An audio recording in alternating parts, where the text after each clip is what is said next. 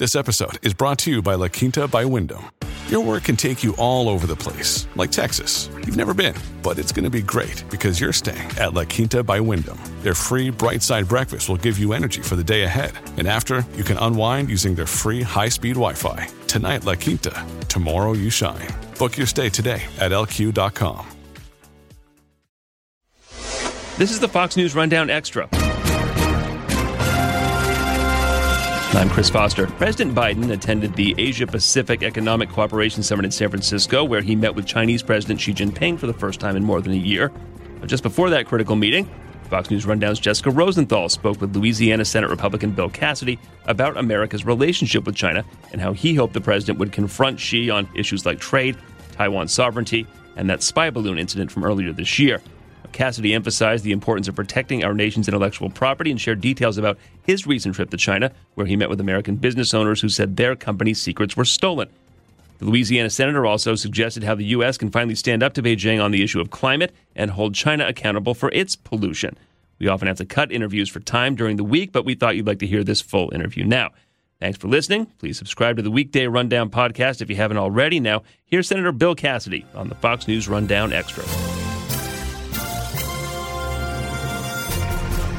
All right, ahead of this meeting, this APEC meeting that the president is having, where he will, I guess, meet and talk with Xi Jinping, he said he wanted this meeting, and you may have heard his words yourself, to result in getting U.S.-China relations back on a normal course. And he specified where our militaries can communicate. How important is that right now as we see the U.S. says China's become increasingly aggressive in and over the South China Sea with ships and aircraft? Yes, so I think it is important. We do not want a hot war with China. The kind of model that I'm embracing, that I've read, is that we are going to compete with China. Occasionally we're going to cooperate with China, but we want to avoid confrontation with China. Right now, China is flying jets within 10 feet of our jets and creating turbulence with their jet engines that our jets then fly through, which makes it difficult, both first the risk of collision and then secondly the risk of the turbulence. Now, that should be avoided. If it occurs, it may trigger, literally, a response from the United States, which in turn could trigger something from China. So we should work to avoid a hot war and communication, hopefully, to avoid these sorts of incidences and others, kind of gratuitous conflict, if you will, is any communication to prevent that is good communication. Well, the president also said that if the average Chinese citizen was able to have a decent paying job, that would help China and it helps us. We know China's economy has been struggling relative to where it was. But then he said, but I'm not going to support positions where if we want to invest in China, we then have to turn over all our trade secrets. What does that mean for all of the U.S. industry already in China that perhaps already had to turn over all of its intellectual property? I mean, this summer, Chase CEO Jamie Dimon, Elon Musk, Tim Cook, they were all in China. Our industry seems to want to be in China regardless of this IP issue.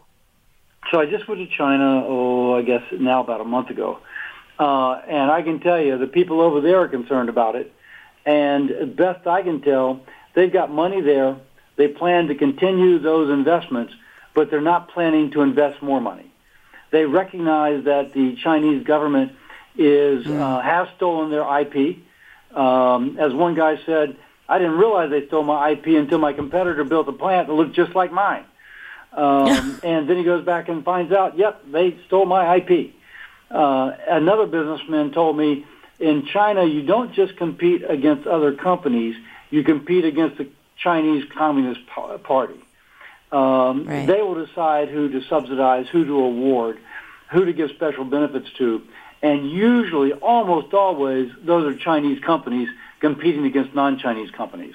So I think that whatever Mr. Dimon and others say, the people who are there have learned the hard lessons, and they will continue their investments, but I don't think you'll see a lot of future investment.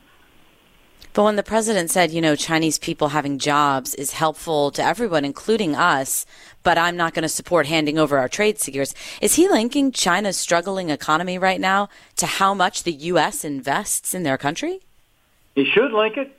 The United States has been a huge investor in China. If you take that plus our trade deficit, we've basically financed their economic expansion.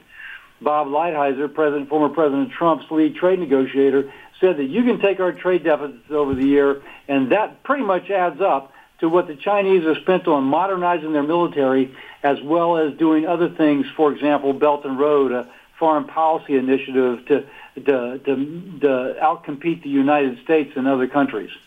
So the United States has contributed tremendously to the prosperity of China, and unfortunately for the United States, the Chinese have used that prosperity not to improve the lot of all the other Chinese, but of attempting to modernize their military, et cetera.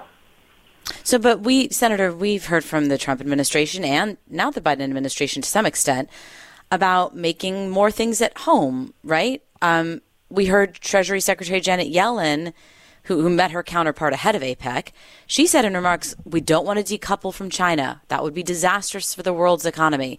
But as there's this effort to make more things at home, what exactly are we trying to do? Are we trying to let American industry stay in China while incentivizing them to also open up plants here at home? Or are we trying to get American industry to up and leave China while at the same time telling them we don't want to decouple from them? Yes, yes, and yes. Jennifer, you just nailed it, which means you nailed 4 or 5 things. If a company has $1 billion invested in China, they're not walking from that investment. But if a company has a decision as to whether to continue to contract with somebody in China or to contract in a place like Vietnam or Mexico or Latin America elsewhere or Canada, then they're probably looking at it pretty seriously and thinking about contracting outside of China itself. And some companies, because of the advantages of the United States, are instead moving their operations to the United States, and frankly, including some Chinese companies. Why? Because we've got a great workforce. We've got cheap natural gas. We've got the ability, for example, in my state, the Mississippi River can move goods from the heartland of the United States out to international markets. And we also have rule of law. You mentioned earlier about people getting their intellectual property stolen. Well, in the United States, that doesn't really happen, and if it does, you got redress in courts. So all the advantages of the United States is causing many firms to move operations back to the United States. Good for our workers, good for our economy. At Evernorth Health Services, we believe costs shouldn't get in the way of life-changing care, and we're doing everything in our power to make it possible. Behavioral health solutions that also keep your projections at their best? It's possible. Pharmacy benefits that benefit your bottom line? It's possible. Complex specialty care that cares about your ROI? It's possible. Because we're already doing it. All while saving businesses billions. That's Wonder made possible. Learn more at evernorth.com/wonder. Do we know, can you name, sorry to put you on the spot, but can you name a company that has actually uprooted out of China and come back here? Or shifted to Mexico? So I think that the uprooting is probably not the word, but a shift in investment to the United States or elsewhere. If you look at, I'm trying to think of, there are companies, I'm most familiar with Louisiana, companies that are shifting investment strategy to the United States. There's one project that Honeywell has that will show an investment in the United States that is could have gone to China, but instead is coming to my state as one example. And if you look at the numbers, the so-called reindustrialization of the United States, it's happening now. Partly that's related to what I described vis-a-vis China. Partly it's related to the inexpensive natural gas that we have that is making companies do a better business model for building here, but also stimulating the production of LNG export plants. So all that's working to our advantage. I'm very bullish on the future of the United States. Okay, so let me shift for a second here. We understand out of APEC, the president might announce a deal with China that would result in going after those who produce the chemicals in China that are used to make fentanyl in Mexico. I suppose it will, maybe take a minute or so for proof of that to surface, right? We might have to see if China goes after any, chemical precursor suppliers. But more importantly, what did China maybe get in return for this, do you think, if they're agreeing to do that? When we went there with senators, we actually raised this issue with them on multiple occasions. Like everybody we met with, we brought the fentanyl issue up with. Good. Now, you can argue, and at that time they didn't make a commit. They did not make a commitment, but at the end they kind of suggested they might, and I can tell you why they were unclear about it. But what could they get out of it? Well, the goodwill of the United States. One thing that would be more, real tangible for the Chinese government, selling fentanyl overseas allows Chinese to move capital out of China. I read about a year ago that about $1 billion a day leaves China in capital flight. Now, why? Because rich people and businesses in China don't trust the Chinese government, and so they want to get their money out. If somebody orders fentanyl and they pay the Chinese chemical firm and whatever they pay them in, but it stays in a bank in the West, well, the company still has the money. It's just in the West. It's out of the reach of the Chinese authorities. So I can actually see the Chinese being interested in this from their perspective as well. It also shows a lot of Chinese don't want to be under the Chinese Communist Party. It's not the Chinese people that's the problem. It's the Chinese Communist Party. Wow, that's fascinating.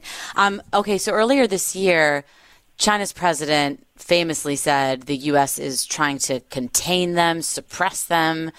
I think that's probably a clear reference to like sanctions, tariffs, but also these export controls on things like advanced chips, semiconductors. I know this summer China hit back with their own export controls on critical minerals, which are needed to make the chips. And we know China has a lot of those minerals. Is part of the talks you expect the president to have with Xi Jinping at APEC about stopping these sort of restrictions against one another? I'll do this export control, you do this export control. Or is this actually deeper than that? This is a national security concern, and we're not going to be sending advanced AI chips to China so their military can use them. That is the way you ended is the exact way to frame it. By the way, the Chinese were effectively not sending stuff to us before. And the U.S. government is only restricting a very small set of things, not other things. And the things that we're restricting are things that have a dual use, not just in the commercial space, but also in the military space. And China has worked. So both sides are doing it. China because they want to control things like critical minerals, and the United States because we don't want to give the Chinese a leg up on competing with us militarily. Now, frankly, I trust Americans more than I trust the Chinese Communist Party. And I am strongly in favor of these export controls. It puts us just a little bit further ahead of the Chinese, coming up with things like AI, and AI that can be used for military applications as an example. Part of the problem is that there's been a pattern by Xi Jinping, the president of China, in which he is just stating publicly that he wants to challenge the United States in so many words, that they are putting investment in things that would challenge us, and that they are threatening a hot war over Taiwan. And then the United States responds. Imagine that. I think the United States' actions are perfectly appropriate given that what Xi Jinping has publicly stated. Does this president bring up Taiwan over the course of their talks, or how does Taiwan? Because the Taiwanese will be there. There will be Taiwanese representatives at APEC, which I imagine might be awkward. Well, I suspect the Chinese will bring it up. And way back when Richard Nixon reopened the door to China, and then this policy has been supported by every president since, there's a little bit of a don't ask, don't tell attitude between the United States and Taiwan. But we've always insisted that any resolution of the relationship of Taiwan with the mainland be done peacefully. And we have committed that if non-peaceful means are used in order to attempt to reunite, that the United States would push back upon that. But subsequently, Xi Jinping has said that if peaceful means don't work, they will leave open other options. So there really is a potential there for armed conflict, one thing triggering another. But that goes back to the beginning of our conversation. That's why it's important for our militaries to be speaking to each other to hopefully limit any area in which we might have confrontation. This episode is brought to you by Shopify. Whether you're selling a little or a lot, Shopify helps you do your thing, however you cha-ching. From the launch your online shop stage, all the way to the we just hit 1 million orders stage. No matter what stage you're in, Shopify's there to help you grow. Sign up for a $1 per month trial period at shopify.com/special offer, all lowercase. That's shopify.com/special offer. I guess we'll wait and see after the Taiwanese elections in January. This, just a couple more for you, Senator. This July at a campaign reception, President Biden said, "Don't worry about China, like worry but don't." And he cited their economic struggles, and he said that Xi Jinping was also embarrassed by the spy balloon, that he hadn't known about it. And also he said that Xi didn't want the U.S. to restart the Quad, the grouping of Australia, India, Japan, and U.S. working together. All of that kind of seemed pretty insightful. I just wanted to know what you make of the president saying that, as our intelligence and defense officials paint China as a threat or at the very least an adversary. Yeah, I think that the president, I could be mean, but let's just say I don't think the president was quite getting where our rest of our establishment is. If he's trying to say that our military is currently superior to China, that's fine. But our military considers China a peer nation. And there's been public reports based upon the leaked emails that came out earlier this year that right now the United States thinks that in a hot war that the West could not stop China from taking Taiwan. Now, that's not to say that we would not win a conflict elsewhere, but it is to say on something that close to the Chinese mainland's coast that we would not win that war. So I think the president's being a little bit whistling past the graveyard if he's trying to say we've got nothing to worry. All right, finally, sir, the administration has said that climate is on the agenda here. I know you've got legislation that would impose a fee on, I guess, products that come in from high greenhouse gas emitting countries. That would be China. But I just wonder, what does that mean for us? Aren't we a pretty large contributor, even if we've decreased emissions? Thank you for raising it, Jennifer. So we do propose a foreign pollution fee. And just a little bit of background.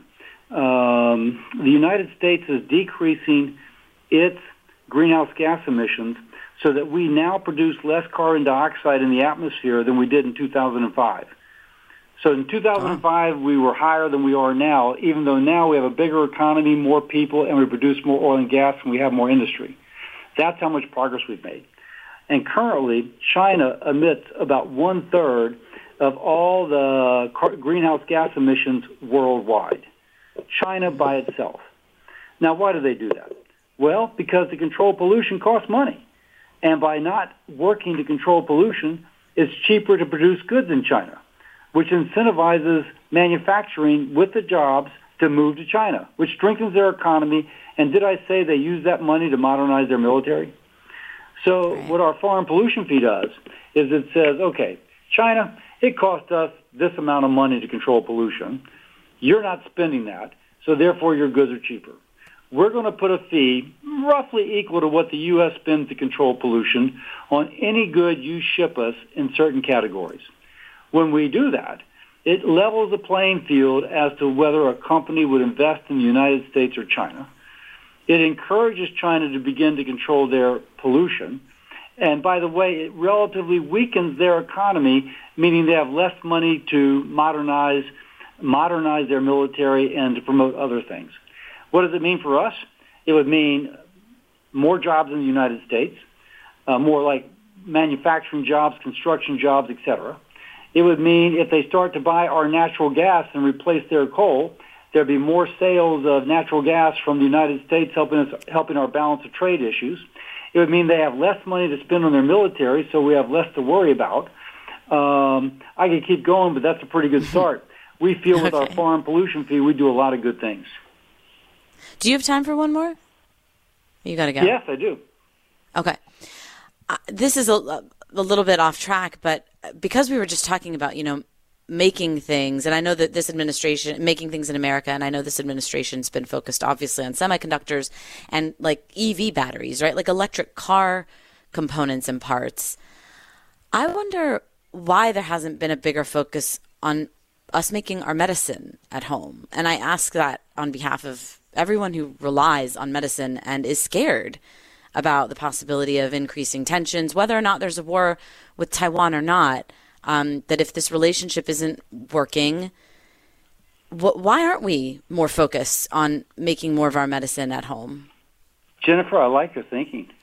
And Congress has actually passed bills that would give grants to companies to make to make drug manufacturing facilities here in the United States. The importance of this is that most of the penicillins and cephalosporins, I'm told, so the pill, you go to the doctor's office, he gives you some penicillin or some Augmentin, is made in China. Now, what if we did go to war with China? All of a sudden, we wouldn't have penicillins and cephalosporins. So that's a problem, big problem. Now, why would you have to give a grant? Because China subsidizes pharmaceutical manufacturers to build their plants in China. Subsidizes them, makes it cheaper for them to do so. Therefore, it's cheaper for them to manufacture. Therefore, those drugs are cheaper when you ship them around the world. Congress put dollars up to help jumpstart a domestic pharmaceutical manufacturing. And by the way, we need to do some more things because we will never subsidize as much as China does. But if China continues to subsidize and our pharmaceutical manufacturing doesn't take off, did I mention anything about a hot war and losing access to those drugs? Well, I'll mention it again. So we've got to take a long-range interest in how we are going to manage pharmaceutical manufacturing to kind of cushion us against the decision that China made that would deny us access to life-saving drugs. But you would think after COVID, right, like that would take even maybe a bigger or at least as much of a precedence as EV batteries. You know what I mean? Like why? I appreciate that Congress is doing that, right? Like that they're trying to incentivize because China incentivizes, right? But like, where's that push? Like the same way there is for semiconductors. So there is that push, and some of this is already taking place. And we can offline get you examples of where that's happening. But now the market force though is that you've got to have contracts in order to buy the product, even if the product costs a little bit more than something produced in China. And I can't tell you off the top of my head where these plants are, but I can tell you something else. During the pandemic, we ran out of disposable medical gloves. So now, with help from Congress and the American taxpayer, there is a facility to make disposable medical gloves that is near Lafayette, Louisiana. They are doing everything they can to lower the cost of making these gloves to make it competitive with those brought in from China. And part of that is making sure they have contracts that guarantee that whatever they produce, they will actually be able to sell. That's the tough part. But that's just one example of the ecosystem of masks, gloves, pharmaceuticals that Congress invested in after the COVID epidemic. Louisiana Republican Senator Bill Cassidy, thank you so much for joining. Hey, Jennifer, really good interview. Thank you. Thank you, sir. Be well. Yes, ma'am. Bye. You've been listening to the Fox News Rundown. And now, stay up to date by subscribing to this podcast at foxnewspodcasts.com. Listen ad-free on Fox News Podcasts Plus on Apple Podcasts. And Prime members can listen to the show ad-free on Amazon Music. And for up-to-the-minute news, go to foxnews.com. Put the power of over 100 meteorologists and the worldwide resources of Fox in your hands with the Fox Weather Podcast. Precise, personal, powerful. Subscribe and listen now at foxnewspodcasts.com or wherever you get your podcasts. From the Fox News Podcasts Network. Hey there, it's me, Kennedy. Make sure to check out my podcast, Kennedy Saves the World. It is 5 days a week, every week. Download and listen at foxnewspodcast.com or wherever you listen to your favorite podcast.